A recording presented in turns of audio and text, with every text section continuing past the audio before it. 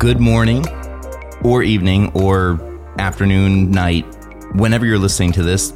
Thank you for listening to this. Tartar Project, episode 12. Today, special for me. I'm excited as I am week in and week out to be coming to you through a speaker or an AirPod or some other headphone device. Audio, very hot right now. I'm sitting down with Joe Holder today. Joe wears many hats: Nike Master Trainer, creative director, fitness connoisseur, I think is a pretty fair assessment. This one was unique for me because it's the first time I'm sitting down with somebody on the Tartar Project that I wasn't already connected with in some way, shape, or form before. And I want to just do a huge shout out to Elliot and Rocky. Thank you for putting me together with Joe.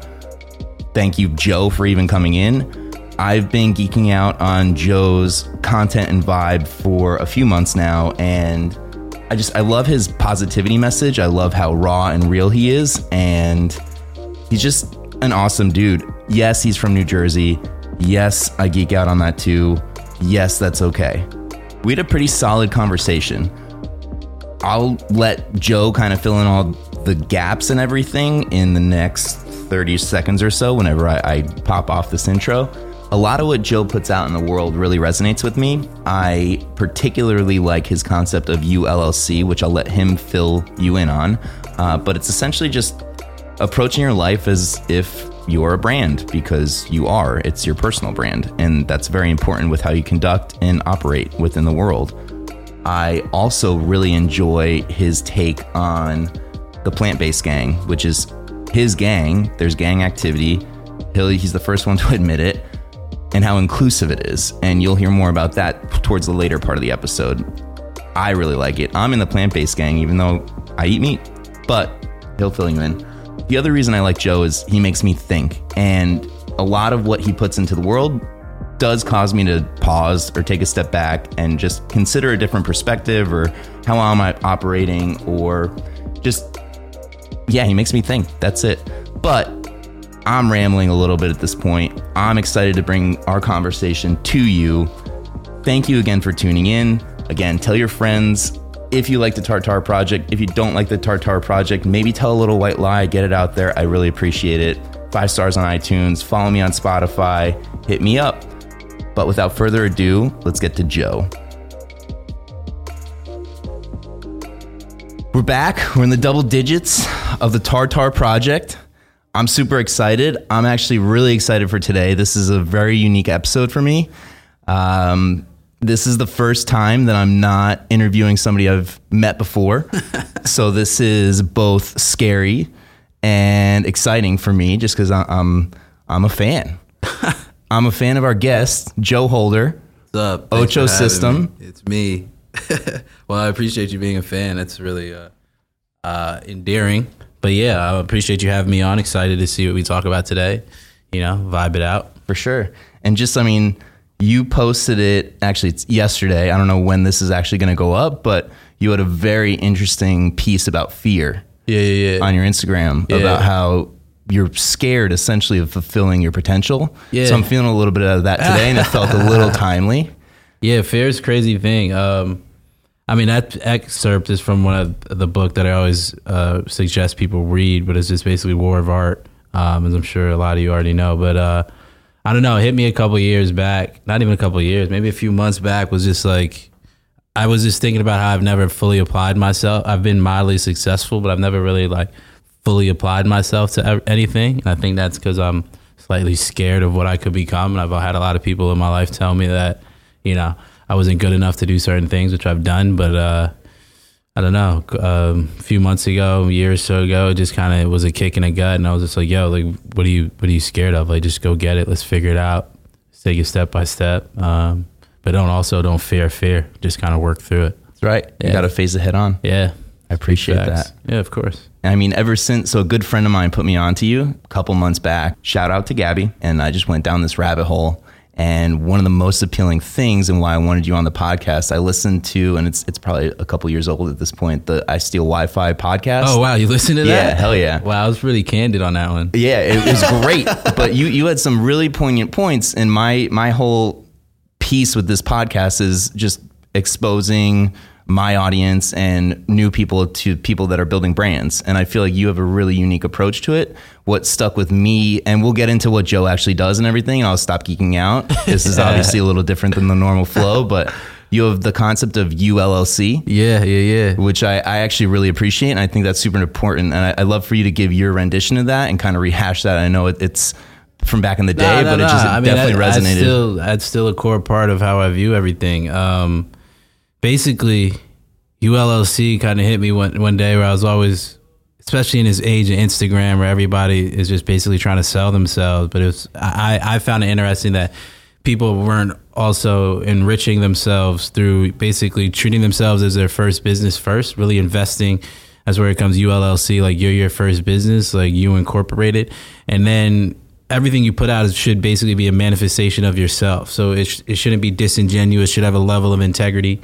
And the thing, in my opinion, is if you use everybody goes to work and works towards the goals of some other bottom line or whatever, capitalistic culture. But if we were to use these business practices, get data, understand the business, understand the numbers, do the things that we do at work to understand ourselves, even for 5%, 10% as much as the effort that we put in at work, we'd be so much better off. And then at the end of the day, no matter where you go, the next job you go to, it'll be a better fulfillment of basically you managing yourself like a company and business. Because, I mean, you only have two places to live. I always say your mind and your body. And we run away from that and basically use our job as a kind of an outlet. And, you know, you may get rich, but like, what are you really enriching? Yeah. So that's kind of the ULLC mindset. I love that. that vibes with something my mom said to me that stuck with me probably 6 years ago. Is like, you'll always live inside your own head, and you'll never escape that. And it's just, she emailed it to me, and I have it saved to this day in Gmail. It's like 6 years old, but it's so true. Yeah. I mean, shit. Like I spoke on a panel yesterday, and they said, "What's your measure of success? What's your definition of success?" And I was like, I just want to be comfortable living in my own mind and body. And I think that's one of the hardest things to achieve. But yeah, I mean, your mind, you have to come to terms with it. And I think it's the hardest thing to come to terms with often. Definitely. Yeah. So I agree with that. Yeah. Great. So I geeked out. I got that out of the way for everybody listening. So what Joe does, it's not easy to condense down into a sentence or even a paragraph. He has his hand in a lot of different things. I'll tell you what he is not. Well, actually he is, but what he's not defined by, not an influencer. Yeah, no, not an influencer. Call me that. So does he have influence? Yes. Yeah, but that's not the role. So in your words, creative director, there's a bunch of consultant, there's a ton of different angles. I mean, just to speak off that point, I mean, I like to say, like, in terms of an influencer, I mean, respect for what they do, but basically I think you got to be a thought leader, an expert, and then you become a person of influence is always something that I've sought to become. And luckily I have an audience that, you know, consistently pushes me forward. But yeah, I'm the founder of the Ocho System, which is a wellness strategy that I developed in college. I'm a health and wellness consultant. I'm the creative director of wellness for Smartwater. I have a couple, you know, brand partnerships where I consult with wellness projects, including Whoop. I'm their kind of head of performance and culture. Shout out. I see you got it on sick. Here to Red Recovery. That's right. Yeah, that put it in my email. I got back so late last night. I was like, I need to do this pod, but I'm just like gonna be up front. I'm dark red. It's 24% today. Damn, I've never hit that low. But and I ran the fastest 5K in my life last night. Oh, all right, that's fair. Yeah, you'll be all right. Yeah. But I'm also a Nike master trainer. I do some work with them pretty heavily. I do some work with Dyson and a couple of hospitality partnerships that I consult with. So basically, I just try to figure out what's good in the health and wellness scene, and then figure out the best ways to bring that to life. Both, you know, on the individual level with personal training, and then on kind of the macro level. With all the other things that I'm involved in. And I'm also the co-founder of a nonprofit called System of Service. So yeah, I'm just out here trying to hustle, take it day by day. Yeah, feet up, laid back, you know. Just the non-busy approach. That's fine.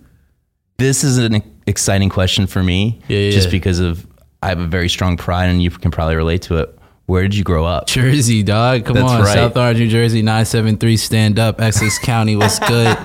Exit 15W was popping. Oh, damn. Yeah. Turnpike. Yeah, Turnpike Not boys. Parkway. Yeah. I'm 162 on the Parkway. What was I on? 62? I was 162, I yeah. was 152, I think, with South Orange Ave. Yeah. But yeah, Jersey, gotta love it. No place like it. Much bigger than the Jersey Shore for those people out there that don't know much about Jersey. 100%. And everybody that was on the Jersey Shore, the show, is from Long Island. Just a Really? fun fact, pretty much.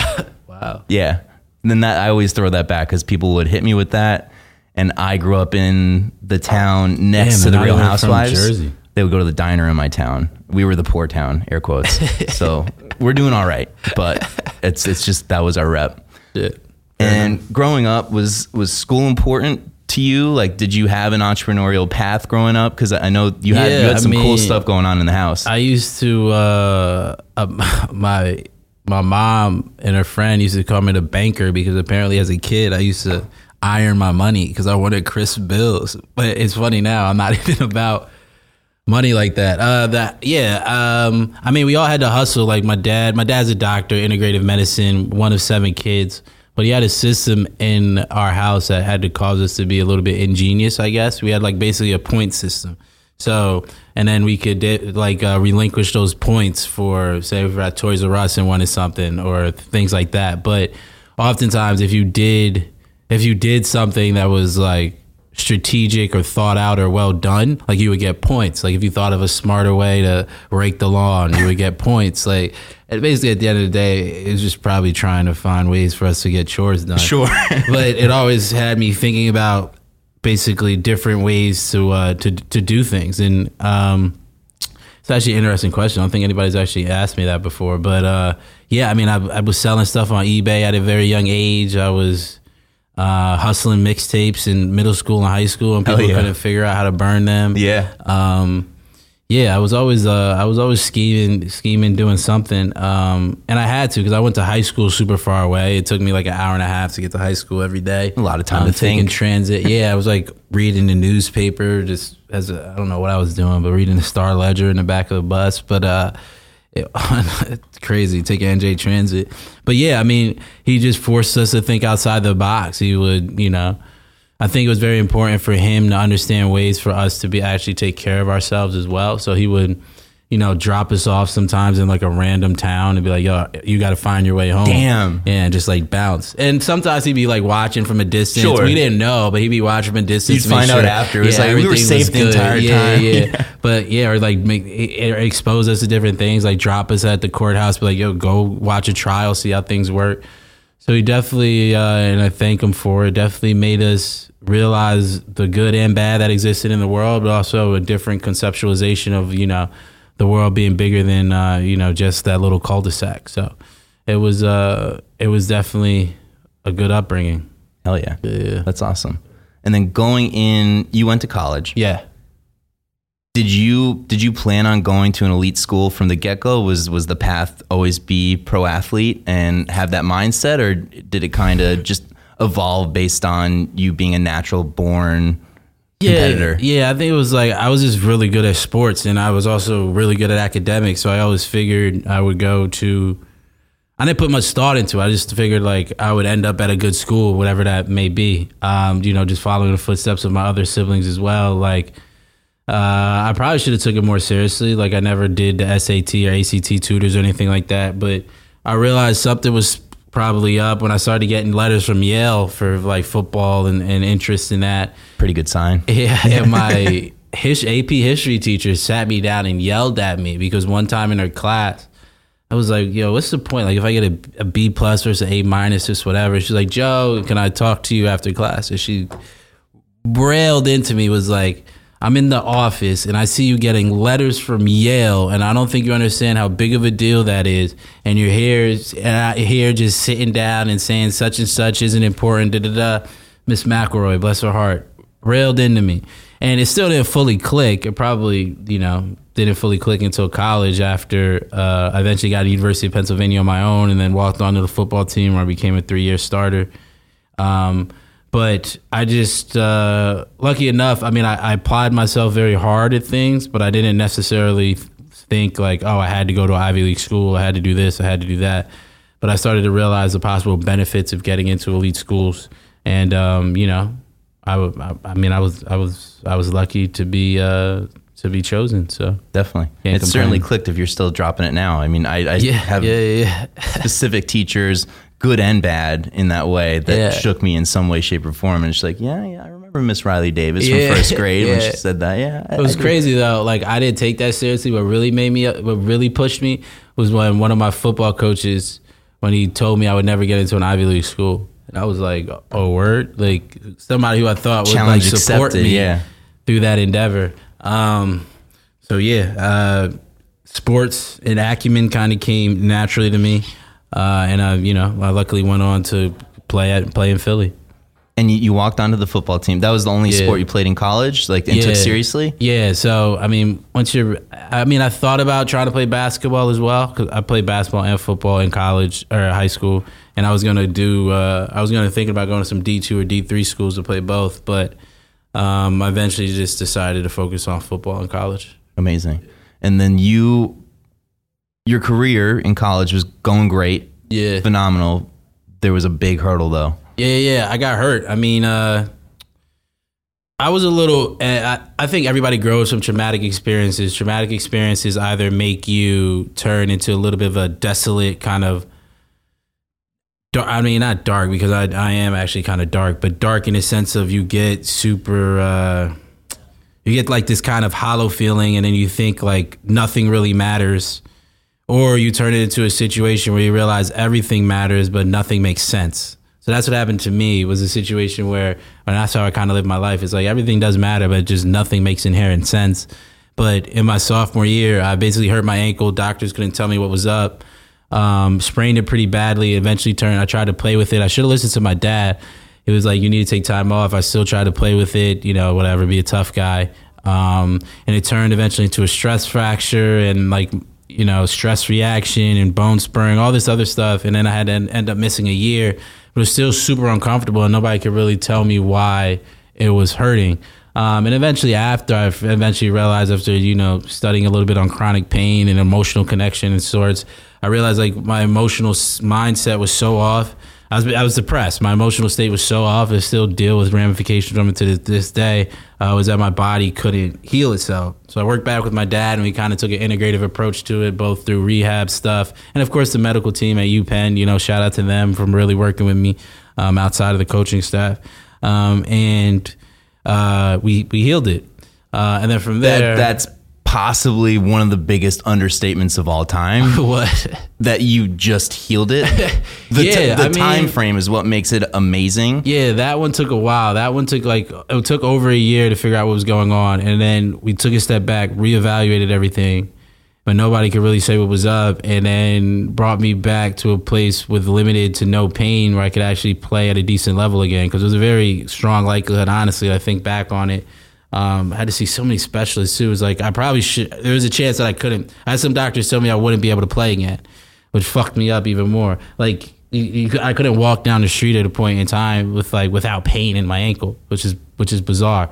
But worked through it, came back, and in my 5th year playing, I broke my leg. I know, like 4th game of the year, one guy hit me low. Still remember the play. It was a slant. One guy hit me low. It was the wrong read. I love you, Andrew, but you made the wrong read on that play. It's the quarterback's name. Double slants. The linebacker jumped. Should have hit the inside slant, but it's whatever. Guy hit low. Other guy hit me high. Felt the leg pop.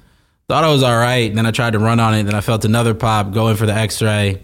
I'm crying. My parents are there. I was on the cover of the program that game. Doctor comes in. I immediately knew as I saw the look in his eyes, like, you're done for the year. I'm like, okay. I was shook, but then I realized, like, all right, like there has to be a way to beat this. Let's take the previous lessons learned. I gave myself about 36 hours, and I was like, all right, we're going to attack this. We're going to attack this hard. And I came back within. I called my shot. Doctors didn't really think it was possible. I should have came back. Honestly, I should have come back earlier, but I did something stupid that I've never told anybody about. But like, that's a story for another day. But I was, now I'm curious. I kind of want to. Nah, it has to do with like an ex-girlfriend and stuff. So I'm not even gonna bring it up. Fair. But then by then I came back. I was able to come and play again that year.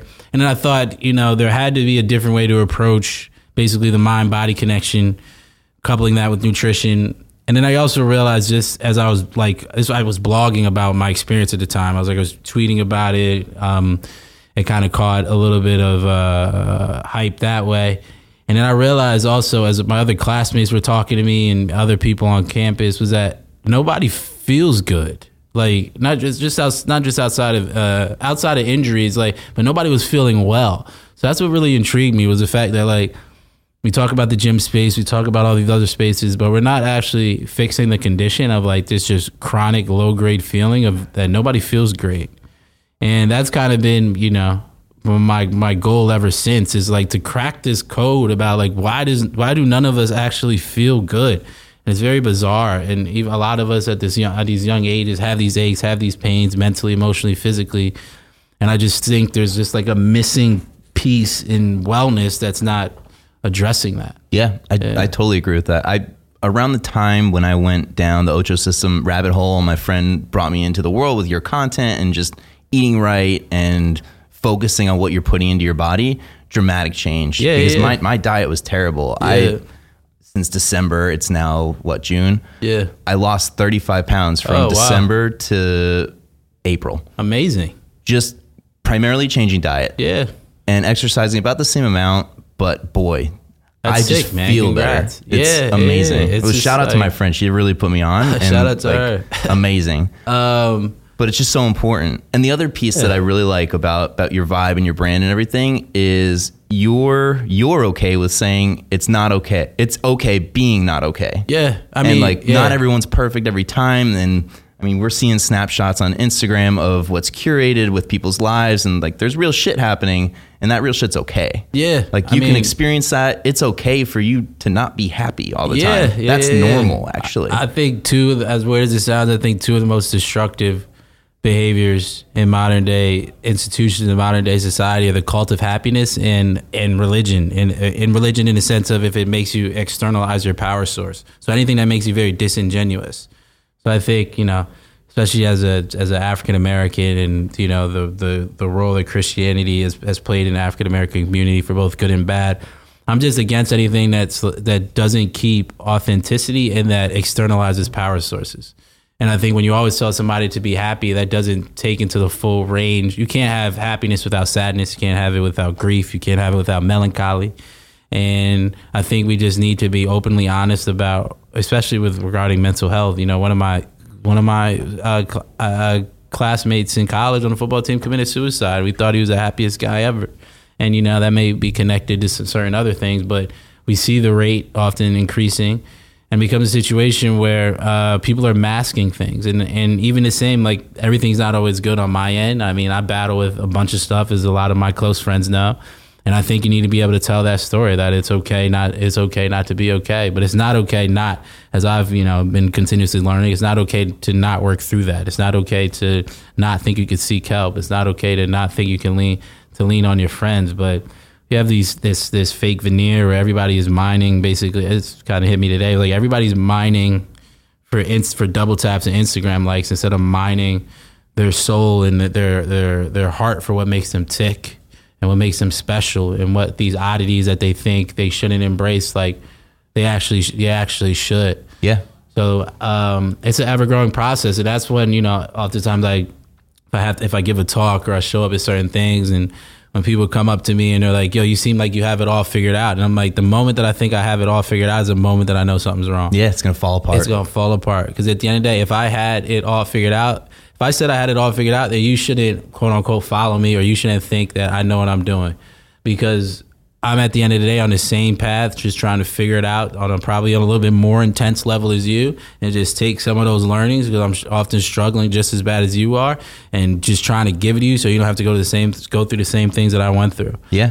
Trauma creates growth, but I don't think everybody should have to experience the traumas that I've faced, and that they could possibly just learn from those, and then we basically share in each other's traumas for that to be a fertilizer for hopefully of a better world, which we're in drastic need of. So, hell yeah. Totally agree with that. Yeah, man. Whew. I love it. So after you miraculously came back from a broken leg within 4 weeks, Yeah. which was too long, in your opinion, It was. basically, you wowed everybody. What was your football career like from then on out? I mean, that was my last year. I mean, I had like small inklings and desires, I guess, to go pro, but my head was just out of it after kind of dealing with that whole situation. And I just was like, all right, let me graduate, I guess. Get the piece of paper. Yeah, get the piece of paper. Let's keep moving. And but I mean, football made me it was a core component of made me who I am today. But then I just graduated, and it got me my first job. I worked for Health Warrior for Nick Morris, who's a Penn alum, hired me there. Believed in me and continues to believe in me from day one. You were one of the first employees. Yeah, I was probably employee number like 4. So I first worked in sales because as a startup, you got to sell or you're gonna sink. And then I eventually became community manager, working on like strategic partnerships and events and like integrative social media strategy before influencers and all that were a thing. But then eventually moved on. Nike found me very serendipitously, and that's why you always need people to believe in you. While I was working full time at Health Warrior, I was working part time at a gym, and they came and scouted a class that I wasn't even supposed to be teaching actually. And then after, they asked me if I would like to be involved with Nike, and I'm like, yo, yeah, for sure. Yeah, they're like, all right, like be on the lookout for an email, be more information. I never got the email. I get a call, and I had to go give a talk actually at Harvard Law School this day, and I had to train in about an hour and a half. I get a call. I'm like, hello? And they're like, this is so-and-so from Nike. We have our interviews today. We didn't see you on the list, but I wanted to reach out because we really want you in here. Can you come in today? And I'm like, damn, I got to catch this train, which is also crazy because if I would have booked that train an hour earlier, my whole life would be different. Totally. So I'm like, I can't. They're like, all right, don't worry about it. You can come back in another time. And then I went back, and then they called me back like, no, we need you to come in today. So I'm like, shit. So I rush over there before my train. They were like, all right, we know you got to go. We'll cut out this slot for you.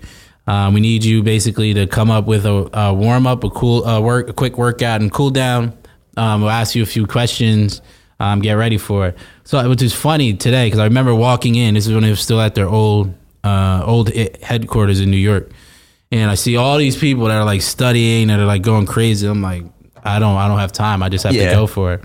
And I went in, and luckily it went well. And they eventually hired me as part of their Nike Master Trainer network. But it goes to speak to two things, which is one.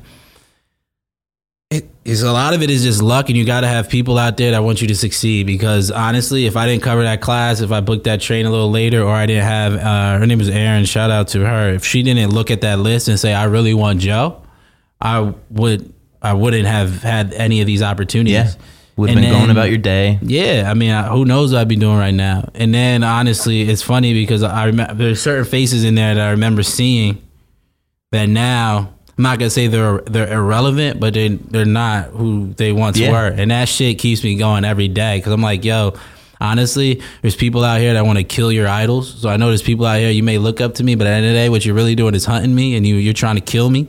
Just fine, like that's the world. And also, the faster you become relevant, the faster you become irrelevant.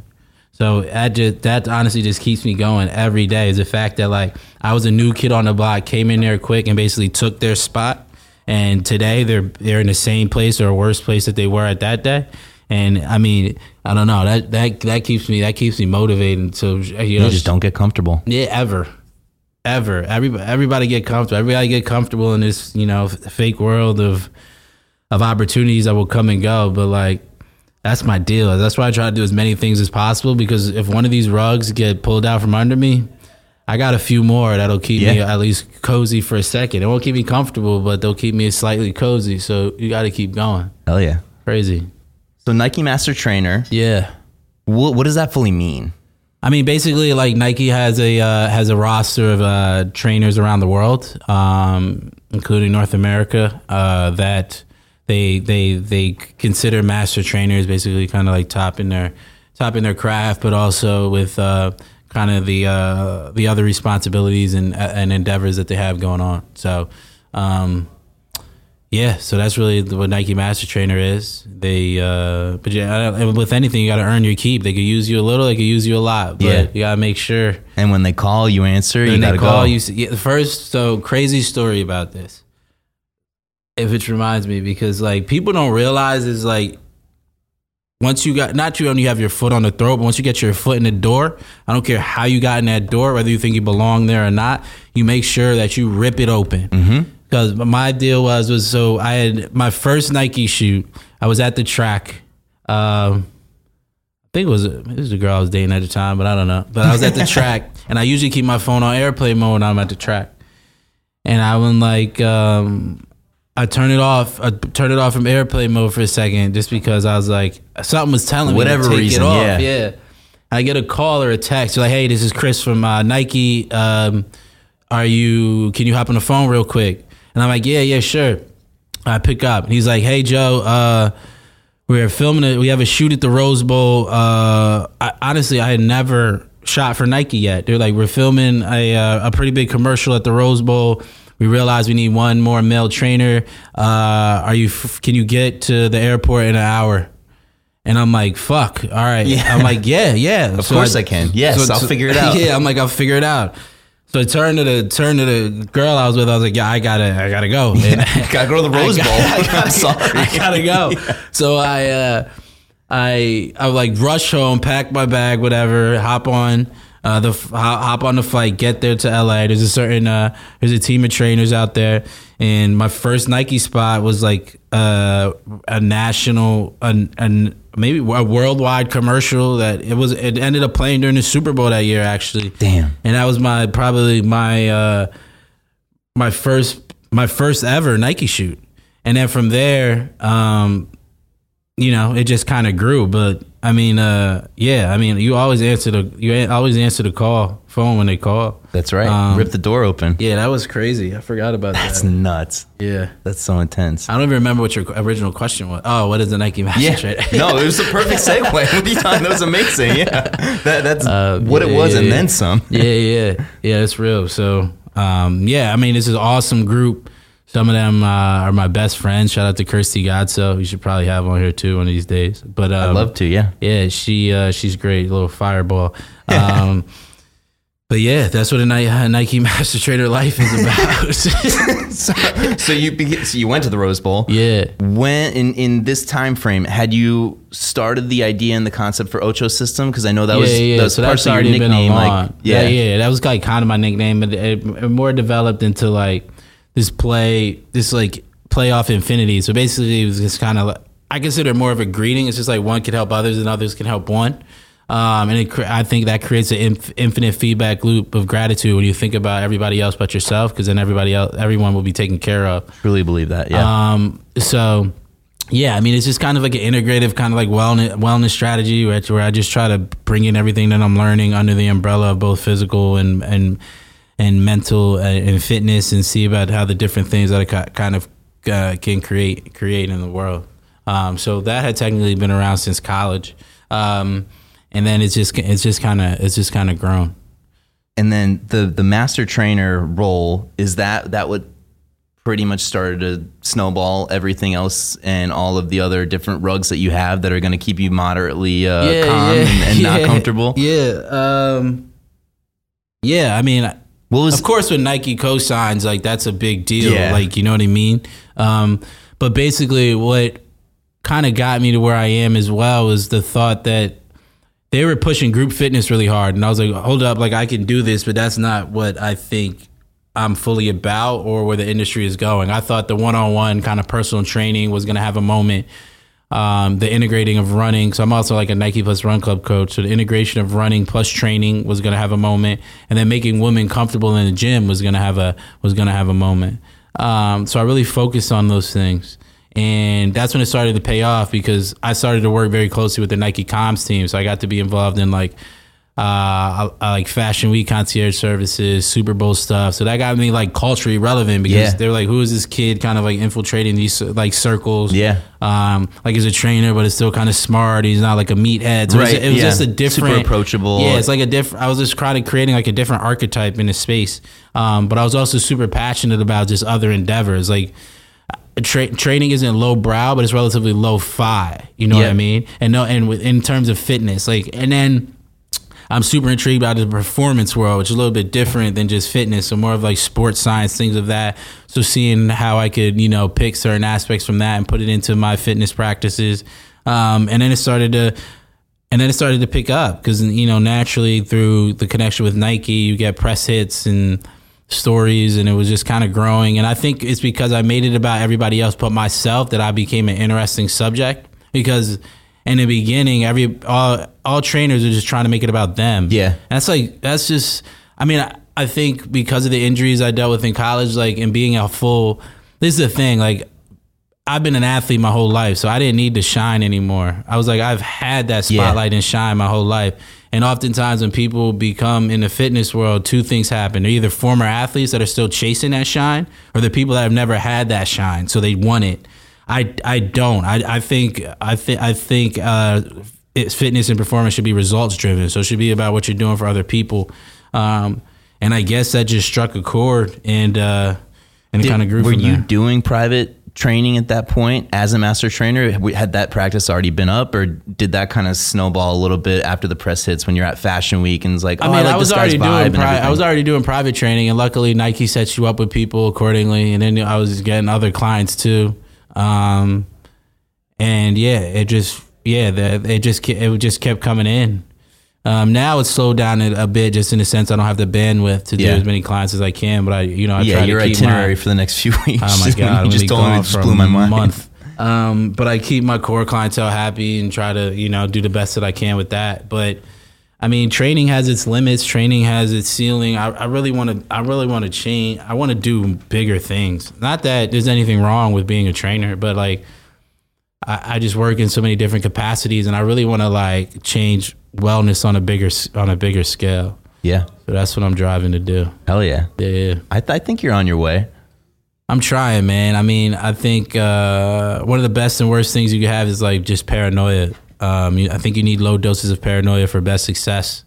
And I mean, that's what I have. So some days I think I'm doing great. Other days I think I'm going to lose everything. But it keeps you, both kind of moods keep you going. Yeah. I mean, just to your point from before when you said that people are hunting you. Yeah. Like, every day. That's some paranoia, but it's real. Yeah. I mean, it's true. It's like, I just had a spread in Hypebeast magazine. I have another big announcement coming in about a month or so, and it's just like, you got to put up or shut up. It's like I had this saying with one of my buddies when I would tell him now whenever we see each other or I get down on myself, he always texts me this. He's like, yo, max contract year.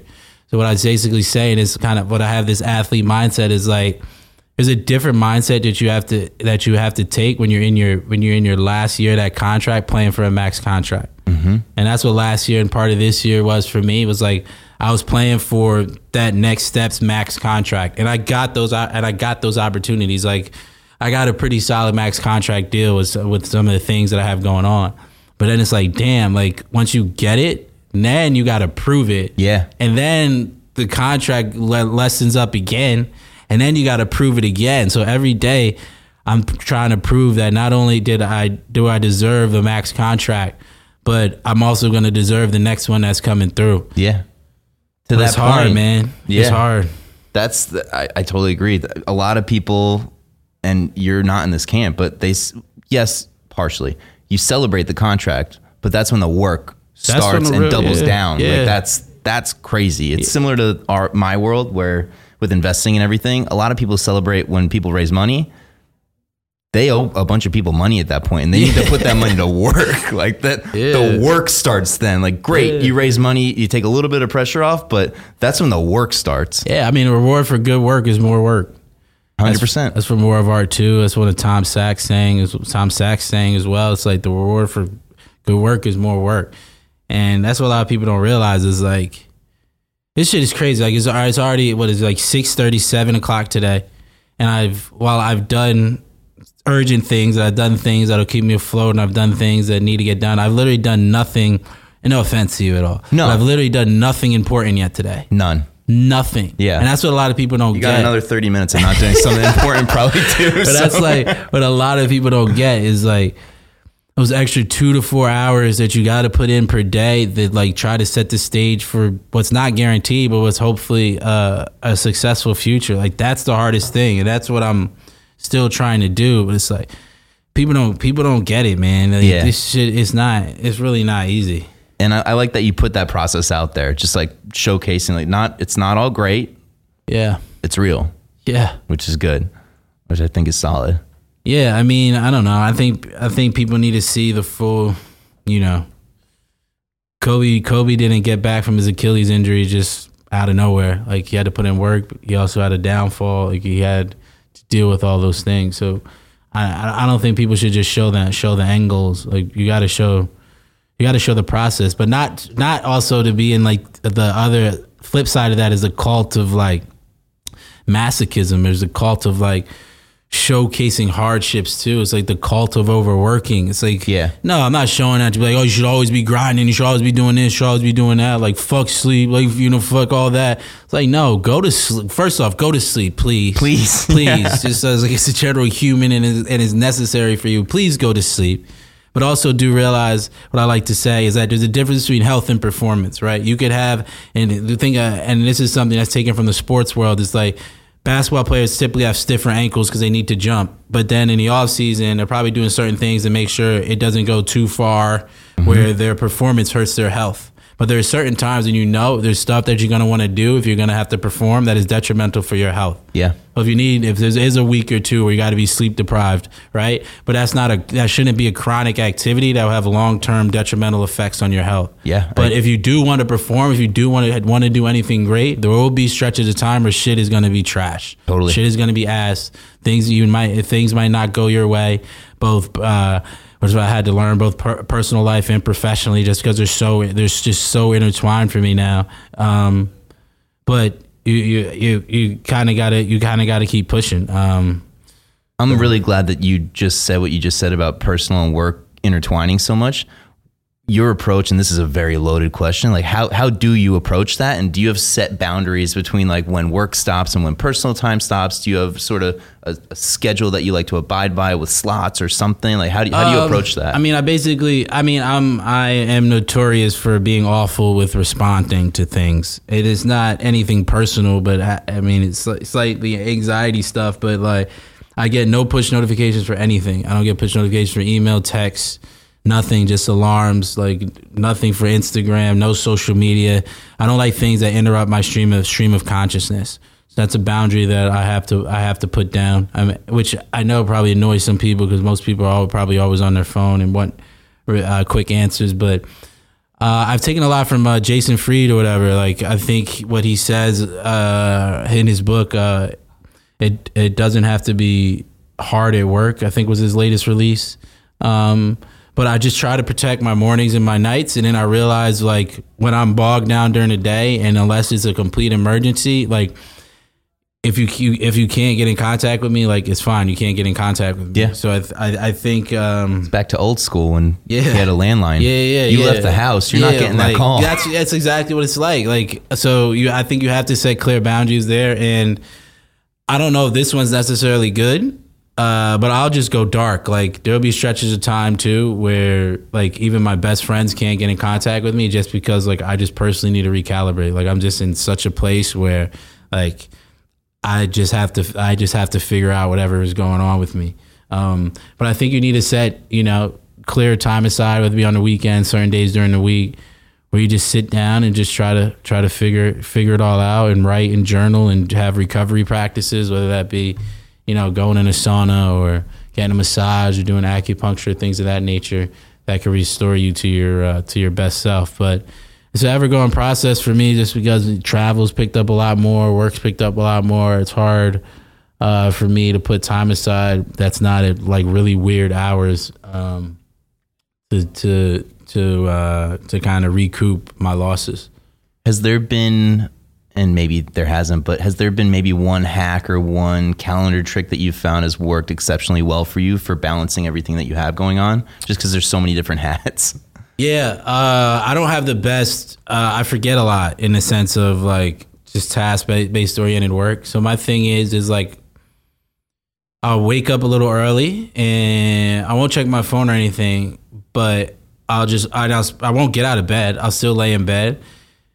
But because of all the things that I have to do, there's often that sense of like impending doom. So I'll just come to terms with it. And I'll just lay there in my bed and I'll just breathe. I'll just take deep breaths. I'll just run through what I think I need to get done that day. Basically the shit that's not important but is urgent.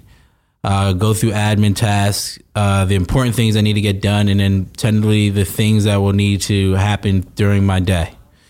I just keep breathing through it to just try to keep my nervous system calm while I go through it, and then I'll write it out so it won't be on my mind. I'll just write it out, and then I'll try to basically schedule periods, like a class schedule in my day, where I'll try to get a few of those things done before, quote unquote, having to cram at night. And when I do that, I have to feel a little bit better, just because then when the chaos of my day starts, somebody's late, somebody needs to move something, I got to get on a call for this, I got to whatever ends up happening. You have to go to the Rose Bowl. Yeah, maybe I have to go to the Rose Bowl. It's just like, I'm able then to put up with it. So even like on a day like today, it's like, all right, in the middle of the day, I had some stuff that I had to get on an important call with Smartwater real quick, which basically took about an hour of my time, which I didn't know that I'd have to do that day. Instead of freaking it out, it's like, okay, like it is what it is. Like I'll be able to deal with it, keep it moving. Yeah, but I think it's just getting that all out first. And then at the end of the day, just then going back to, I think per day, you should try to accomplish one thing that's important, a few things that are admin that are super annoying but are very necessary to get done. And then one personal kind of family thing, like call your mom, call your dad, do something. And then I think that cascades over time, because what I've dealt with and what I'm continuously dealing with is like, it's on your mind, but it's not out there. So you don't review it to get it done. And then next thing you know, 3 to 6 months later, you haven't done something that should have been done a long time ago. And then you'll have to basically you often either have to pay more money or more time to be able to get it done. Mm-hmm. And the time's more expensive than the money is. Yeah, that's facts. So it's not even about like dropping everything in that moment if it disrupts your thought process to get it done. But it's like, all right, I know at the end of this day, I got at least a few urgent things done, something working towards something important, and then something a little bit more overall meaningful. Hell yeah. I think is good advice. I think that's great advice.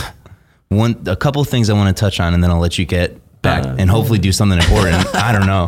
But one thing I really like about one of your pillars is the plant-based gang. Yeah. And the fact that I actually eat meat and I can still be in the plant-based gang, which is just a different tier, but you're in it. 100%. I still need to get a hoodie from our mutual friend, Payman. Yeah, gotta get Shout one. out Matt Happy. But could you just talk about more like your attitude towards that and the inclusive nature of that? Because I think that's a pretty cool concept. Everything these days has become so hardline, whether you look at politics or you look at culture. Like people want to belong to certain tribes, which I get, but then they act like there's no room for anything else. So with my thing with like plant-based gang was like, I just saw a few years ago the trend towards plant-based eating, and then I also realized how much better it was making me feel. But I also did realize it's okay for people if they want to eat, certain meats, certain fish, certain animal products. The bigger issue at hand is that less than 15% of the American population gets enough fruits and vegetables, right? I'm not going to, like, if you want to eat whatever you want to eat, do what you got to do in terms of animal sources. But what I'm going to get you about is like, you ain't eating enough fruits and vegetables. Like, just come join the gang. Like, what's really good? Like, Can we get you to eat more fruits and vegetables and unprocessed foods? We also figure out a way to get people who need food more access to it. That's why there's like a charitable component to it as well. But like, you could also be vegetarian or vegan and not be plant-based gang, because if you're eating shitty, if you're not eating properly, then that's not what it's about. Like that's, for me, food is a human social justice issue before anything. Like if you're into animal welfare, I get it by all means. Environmental impact by all means as well. But I think step one, this goes back to ULLC and like my vision as basically incorporating humans into like a design framework we're all designing ourselves, is that there's inherent social justice issue, which has to do with not just access, but assimilation into the culture of the ingestion of fruits and vegetables. And in my opinion, I think it's slightly purposeful, but it's like, we need to solve that problem first. you know? And the same thing with like what we see going on with plastics. Like, well, nobody recycles. So there's an inherent even privilege with that, with saying like, don't you, especially with, there's such a commodification right now within capitalism. It's like, all right, it's fine if you don't want to use plastic, but what about the fucking poor person in the Bronx, in Brooklyn, that needs those certain things? It's like, well, we should be setting up an infrastructure for their betterment where they could get recycling or have access to cheaper bags, things of that nature, cheaper fruits and vegetables. It's like, all right, you want to say you're vegan or whatever and you only eat organic and do this and do that. But like, again, what about creating the culture at large for the struggling mom in Brooklyn that can't worry about getting her they want nothing more than that. It's just not accessible. It's not even just that it's not accessible. It's just that the culture makes it so difficult, not just for them to have access, but for it assimilation into their lifestyle. So even before that mom having to cook, she's worried about getting enough money. And then we have whatever the Department of Education cutting access to lunch or breakfast for these children. And then of course the mom's got to get them something quick, but of course these sugary foods or lack of foods is hurting their educational output.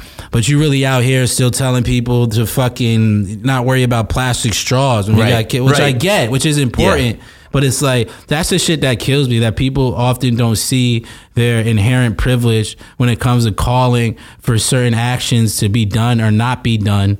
Instead of figuring out how are we going to break down these ivory towers of wellness? How are we going to break out these reverse ghettos that have been created that don't incorporate everybody? Because ultimate wellness is that when everybody should be good. Yeah. And that's like we need to reconceptualize.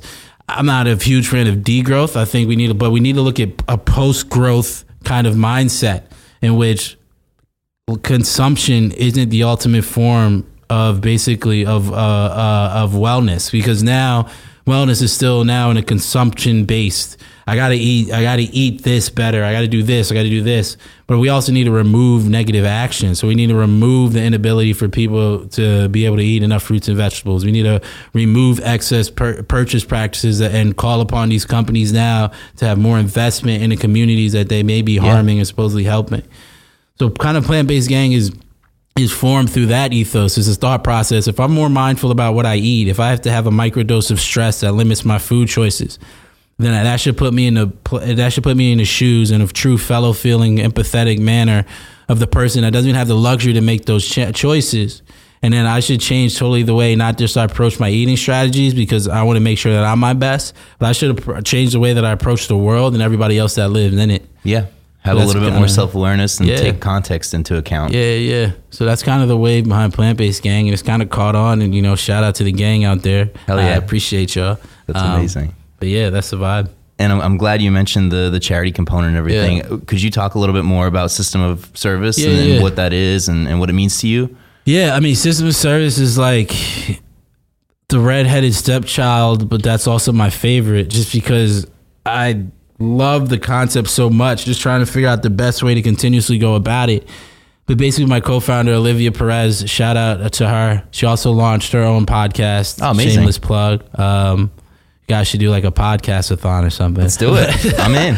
But she's a shark. She's like from LA, this little 25-year-old, but you wouldn't know it. But I in 2000, I've had this on my mind for a while. I was just fed up basically with why aren't we treating community service as something that should be done consistently? And I was always bothering her about it. And then, of course, the 2016 election happened. And I think that woke up a lot of people who don't take social justice on a daily account. Mm-hmm. And then what's funny is, and I'll come out right and say this, but like when the election happened, there's like an inside joke with like the African American community, because now like a lot of people in liberal places now felt kind of like displaced or marginalized. And we were all like, and there's some text groups about it too. We were all like, welcome guys. Welcome to the club. We've been keeping it warm for you. We wake up and feel like this every day. What's good? But then I think it made people have this energy that they wanted to put somewhere. So Olivia and I talked about it eventually in 2018. It kind of kicked off, but we just wanted to figure out easy ways to empower both our community our personal community, but our micro community in which we live. Because I think we're also so transient and don't understand things that we could do in our immediate community to like help it. So that's what System of Service is about. It's really just about like working service as like exercise every day, figuring out ways how to do little things every day to really be better, and kind of build from there. So we had a few events, teamed up with Nike, teamed up with Smart Water. We teamed up with NYPR, and we we did everything from clean parks to sneaker donations, etc. But we're taking a pause just to figure out the best way to continuously moving forward.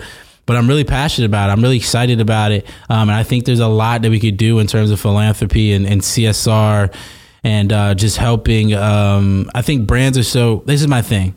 I don't care how many followers you have. I don't care who the biggest person on Instagram is. Companies have been around for much longer and have billions of dollars. And I think the private sector is one of the few ways that we could cause substantial change. Of course, outside the public sector, but that moves slow. Public sector is a huge, massive bureaucracy and a huge, like, slow moving warship. But the private sector, especially the way capitalism is, the private sector could be a little bit more lean, and we can make ideas and changes immediately. And I think, again, we have to call upon these companies to put up where they say if they not just to use it for marketing, not to just use it for an inclusive campaign, not just to have a slide in a deck, but to make real changes in the world. And I think we have to push them to do it. And that's one of the main things I also want to do with System of Service is to. Brands are in our lives, like it is what it is, and I think our generation has realized that. Yeah. But now it's a situation of like, okay, what are you actually doing to make the world a better place? And we have to push them to do that. And that's what I want to do. One of the last questions before I let you on your way. Have you had any life motto or mantra that you've lived by that sticks out? Especially, there's probably a couple, just based on how I feel like I know you at this point, just following you for so long. It's such a ridiculous thing to say, but I don't know the full motto, but it gives me a feeling. I'll give a few. But the first one, I'm a member of Kappa Alpha Psi Fraternity Incorporated, and it's really because I looked up to my big brother so much. But he had this one, which is like, fear is a mind killer. It's like you can't let fear be a mind killer. It's a whole longer passage, and it connects back also to Invictus. But like, fear is a mind killer, so don't let fear kind of overwhelm you. Again, the faster you become relevant, the faster you become irrelevant. So it's like always keeping that top of mind and figuring out other places that you continuously grow to find your next success that builds off previous successes. And again, I think you got to be selfless, and the only time you're selfish is in your pursuit of selflessness. So I think it's always remembering that even at those times, it's very easy to get hubris filled, or it's very easy to be like, yeah, like that's me. Like, I'm on that billboard, I'm doing this, I'm doing that, I'm training this person, that person. It doesn't matter. You got to keep the bigger picture in mind. And that's like, we're not well until we all are well. So then honestly, it's a goal that I know that I'll never achieve in my lifetime, but I have to continuously I have to work towards that.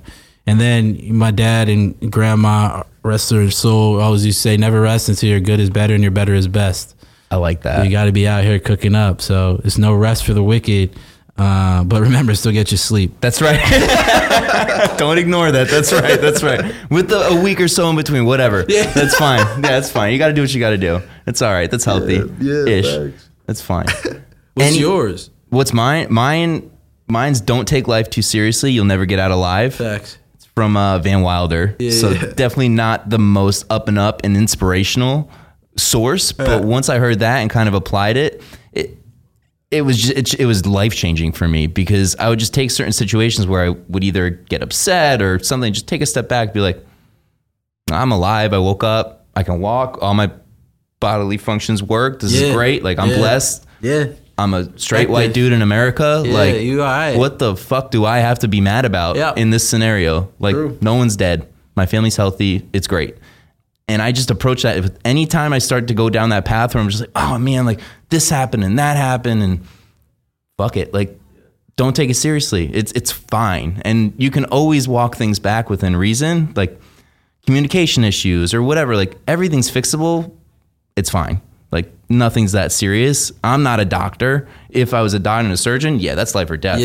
Take that seriously. My life, no. Have fun. Truth. Live your life. Big facts. I like that. What didn't we talk about that you want to plug or promote? Because I know you said you have a big project coming in a month and a half. We can't talk about that. That's under wraps. Yeah. That's exciting. A couple of big projects. A few big projects, actually. I mean, I don't know. I'm excited for my work with Whoop. They just released a new strap 3.0. Again, it goes back to like ULC and data. More data I think you get on yourself, that at the end of the day, it's like data will only get better from there, but it should change your behaviors for the better. It should just be another number out there. So it kind of should ground you in the experience of always being human. Whoop's actually started to keep me honest. Yeah, that's the thing. I thought I slept way more until I started seeing these numbers. It's like 5 hours. No. I sleep like 7 hours a night. Nah, it's like, what's your real sleep? Nope. So it's like, what's like your personal kind of hygiene, for lack of a better term, wellness habits. It's just keeping I think things kind of grounded in that nature. But I mean, I don't know when is this actually going to release? Actually, I would say third week of June. Yeah. Oh, cool. I have some fun things with Nike coming up. Trying to do some things with my girl K God too. So come out to some workouts, come out to some events. Hopefully that goes through. I'm going to do some things in the writing space soon. So keep an eye out for that. But other than that, I mean, Phil, thank you for your time. Everybody, thank you for listening. Thank you for the continued support. But where can people find you? Oh yeah, if you want to find me on Instagram at Ocho System. Hopefully find me on my website soon when Phil helps me build it. But yeah, find me online. Drop me a note. Don't be shy. Don't be a stranger. But also know he does not have push notifications on, so do not be upset if he doesn't get back to you right away. Don't take it personal, but I'm trying my best, yo. That's all we can do. Joe, thank you so much for taking the time. Of course, bro. I appreciate it. Yeah, man.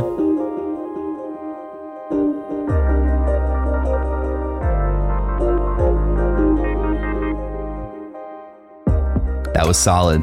Thank you again for listening to episode 12 and any and all other episodes that you've listened to of the Tartar Project. It truly means a lot to me, and I'm having so much fun doing this. So if you could help me get the word out there, as I said in the intro, as I say on every single intro, outro, please share with your friends. Please tell people about the Tartar Project.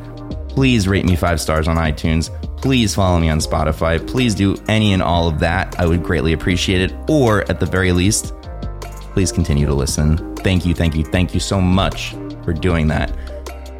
But that was a great one. Joe is solid. I mean, I was nervous going into the conversation, hadn't sat down with him before, and it's kind of interesting to throw a microphone in front of 2 people for a first conversation. I think we nailed it. One thing I really want to highlight, and it sticks with me, I mentioned it at the beginning of the episode, is Joe's take on fear, and that the fear that we ultimately have is fulfilling our own potential. And that just sits with me, and it's in the back of my mind day in and day out ever since he threw that post up. And I feel like it's been beneficial for me because I can evaluate different situations in a different light and identify some behaviors that I'm doing. That's kind of vague, but it's my life, so I have a different take than you would, and maybe you might have some value in having that in the back of your mind going forward as well. But that was a great conversation. A ton of quotable sound bites. I'm probably going to start throwing these up on Instagram or YouTube or something. Be sure to check Joe out on Instagram, and whatever else is linked into the show notes, whatever he wants to promote. Maybe some of the exciting projects that he alluded to are out at this point. Check those out too. Have to be a little discreet there, a friendy A. So thank you again for listening, and I'll see you or talk to you or speak with you or speak to you next week.